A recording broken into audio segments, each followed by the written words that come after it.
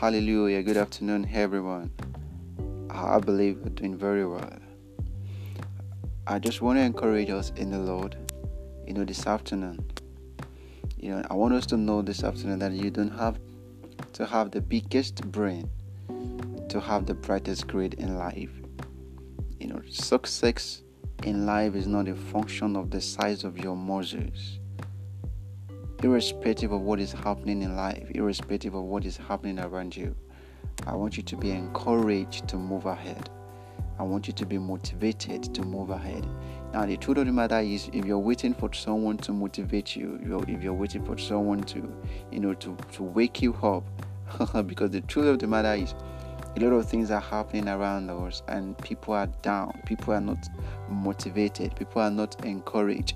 But we have to encourage ourselves. We have to motivate ourselves. We must allow the future that we see ahead of us to be our motivation.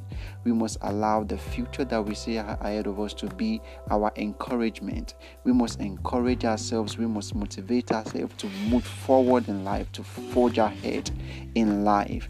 And I believe that we are going to be successful in whatever we are doing, as long as we are committed to them, as long as we give our best to them, as long as we are resilient in our pursuit of success and achievements in life.